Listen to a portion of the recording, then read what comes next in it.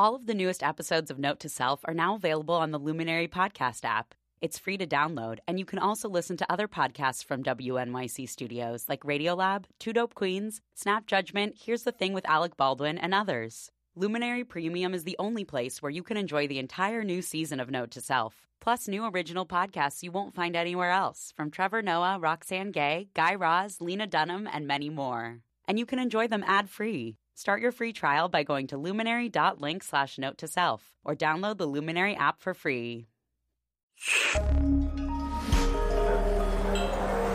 Listener supported. WNYC Studios.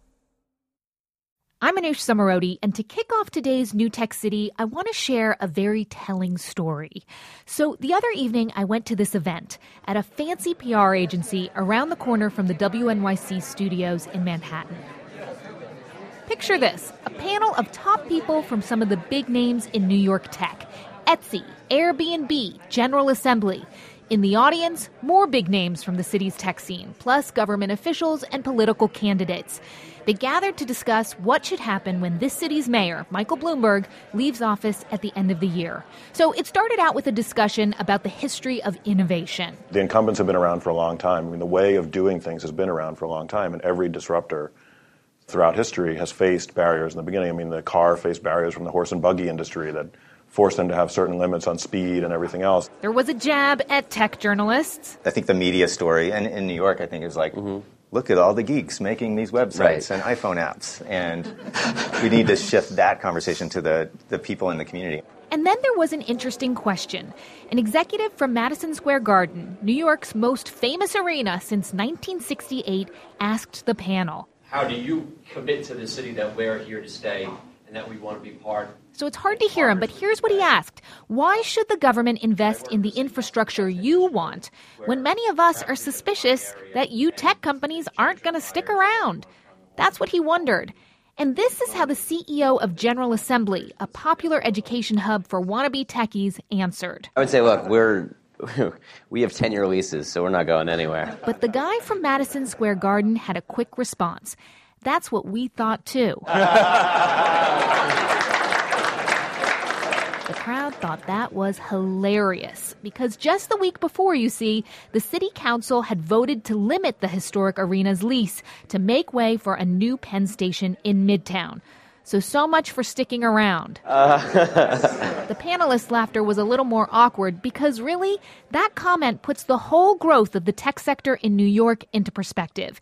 Even an old-time venue, symbolic of New York City itself, doesn't have security in this tightly packed metropolis.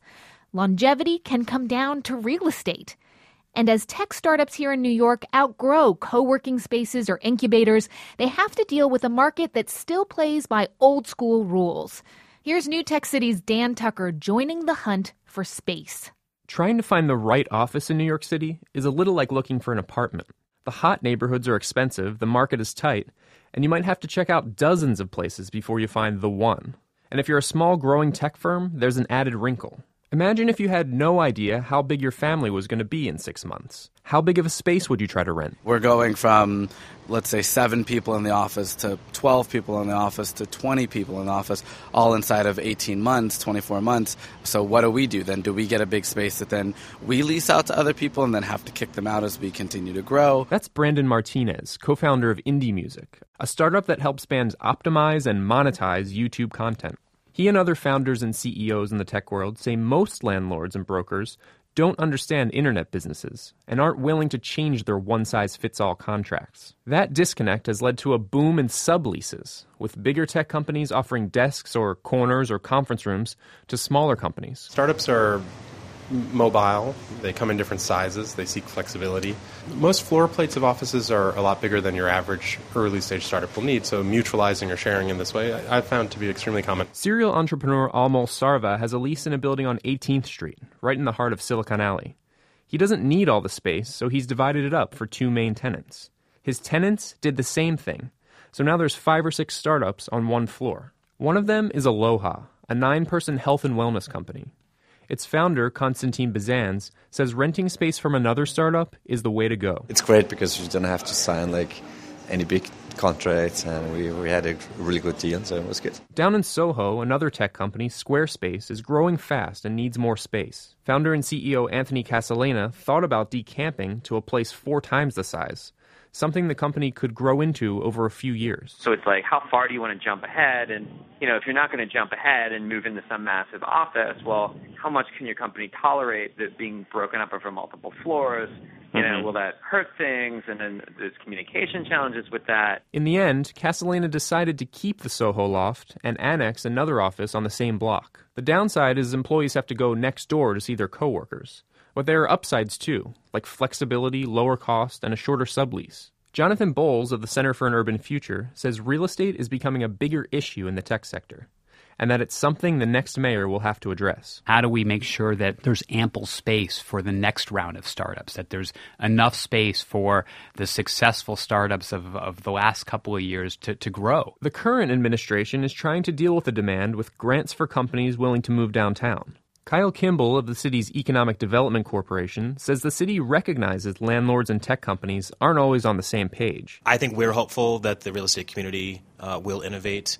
They want less risk, more stable cash flow.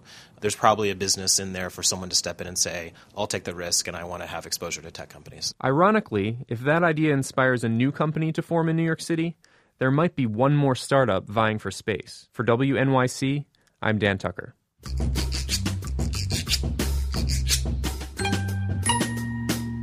Back to school, primaries and elections, Rosh Hashanah. On the East Coast, it is also U.S. Open time.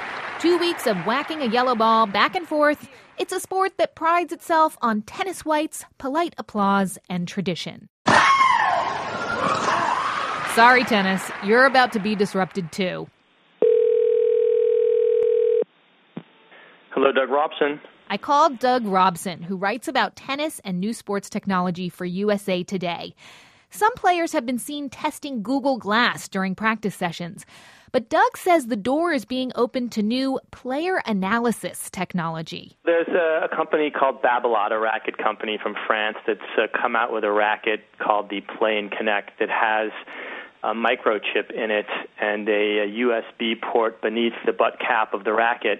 And so it records performance metrics. So it can tell you information about the power on your shot, the spin on your shot, how consistently you swing, whether you're hitting the ball in the sweet spot, this kind of biometric information that can tell you how you are performing. Another startup has developed a camera that records other information, like your court position, unforced errors, and the ball's direction. It's been developed by some Israeli engineers who got their background in the Air Force.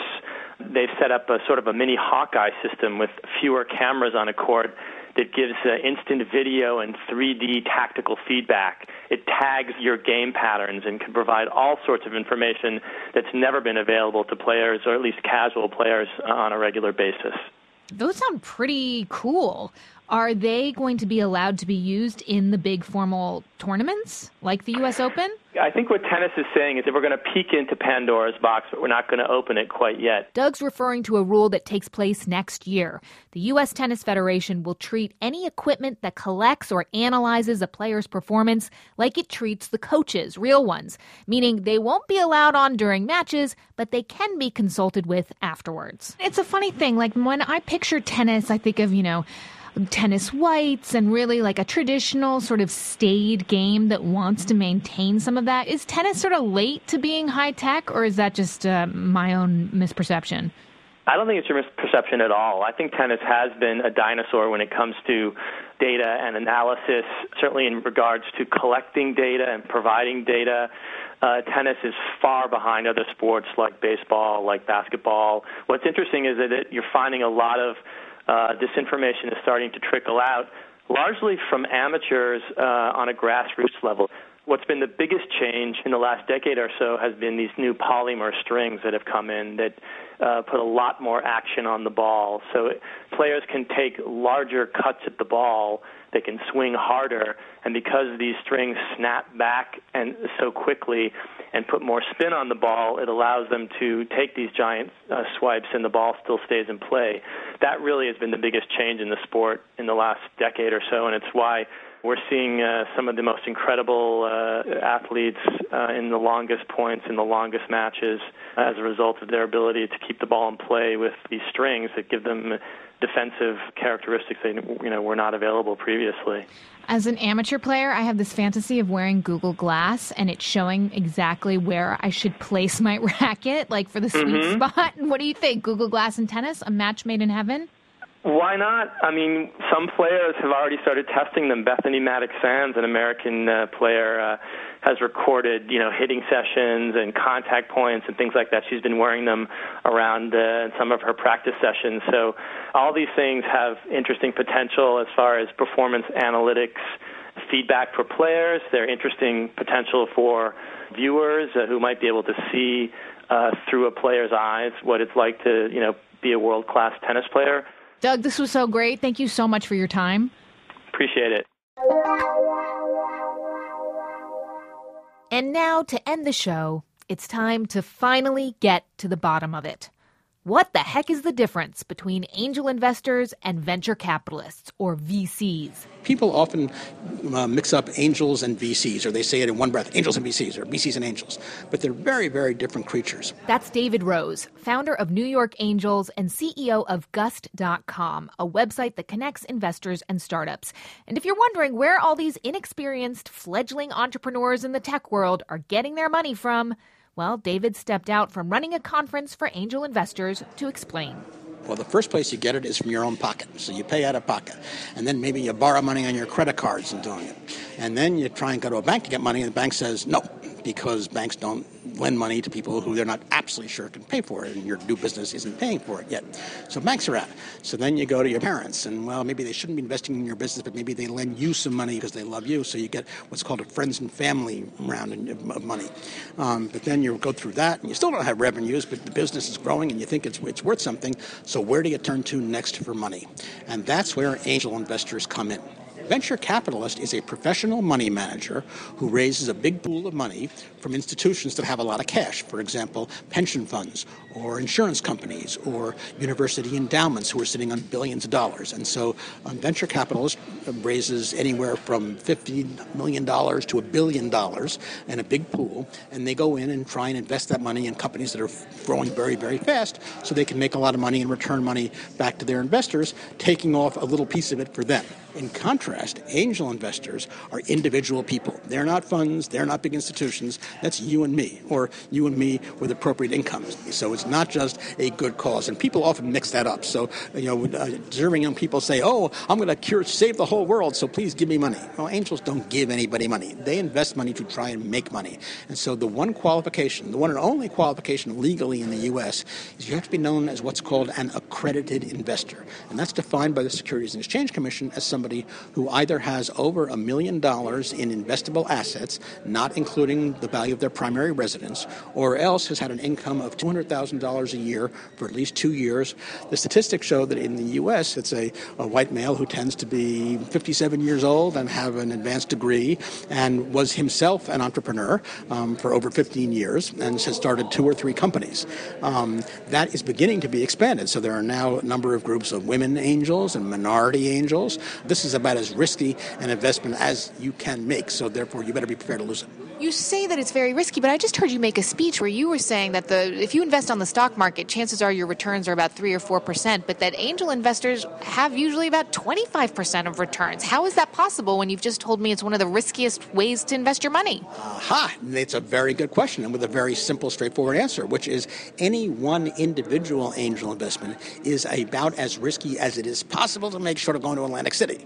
On the other hand, if you do it professionally and responsibly over a long period of time with real discipline, the numbers absolutely work in your favor, because here's how it works.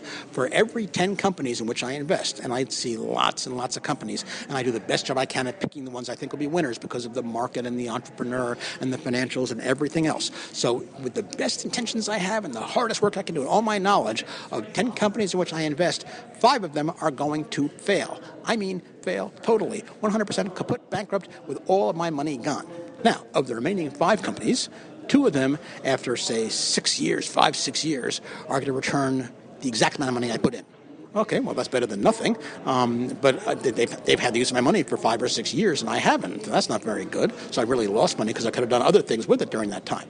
Well, that only leaves 3 companies left. Of those 3 companies, 2 of those will be successes, modest successes. They may return 2 or 3 times the amount of my investment, which is really very good. But remember, they have to make up for all those ones that I lost in there, and for the time value of money, what I could have gotten in interest if I had invested somewhere else. And so if you look at that, by the time I've done those 9 companies, say I'm out 6 years that I've done this, I've been holding these companies for 6 years, I've been through 9 companies, and I am now exactly back to where I started. That's not very good, right? No. Except that one last company, that last company is a home run. And if that company returns 10, 20, 30, 50 times the amount of money that I put in, when you now take that back and apply it to all the companies in which I invested and all the money I invested, that's where you get an annualized internal rate of return, an IRR, of 25 to 30%. And to get that 25 to 30%, David Rose has, over the years, personally invested in over 70 early-stage companies. You can check out the list of companies he's currently betting on at rose.vc/portfolio. So there you have it. Now you finally know the real difference between angel investors and venture capitalists. Or maybe you already knew, smarty pants, but I'm sure you can think of someone who should know. So send them a link to newtechcity.org. And if there's something else you'd like to hear on how tech is changing the way we live and work, just let me know on Twitter at ManoushZ. See you next week. I miss you already.